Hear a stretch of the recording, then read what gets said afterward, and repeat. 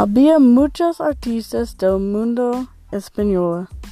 Artistas españoles han estado muy influidos alrededor del mundo.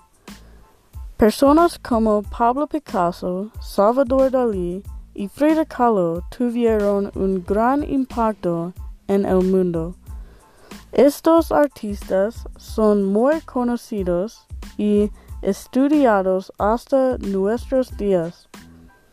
Había una artista se llamó Pablo Picasso que influyó el mundo con sus ideas nuevas de cubismo y otros temas de arte.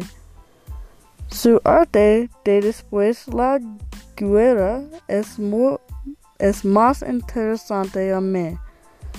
Su antimilitarista obras promueve ideas de caos y veces locas, pero también paz y amor.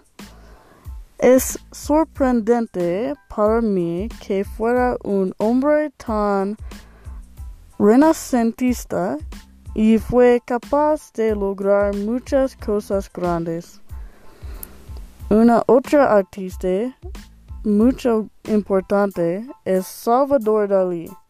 Estoy muy interesada con Dalí porque sus temas son muy surrealistas y como un sueño. Mi obra de arte favorita es la persistencia de la memoria, porque el sentimiento es soñador. Sus padres lo marcaron a una edad muy temprana y la primera parte de su vida fue muy difícil.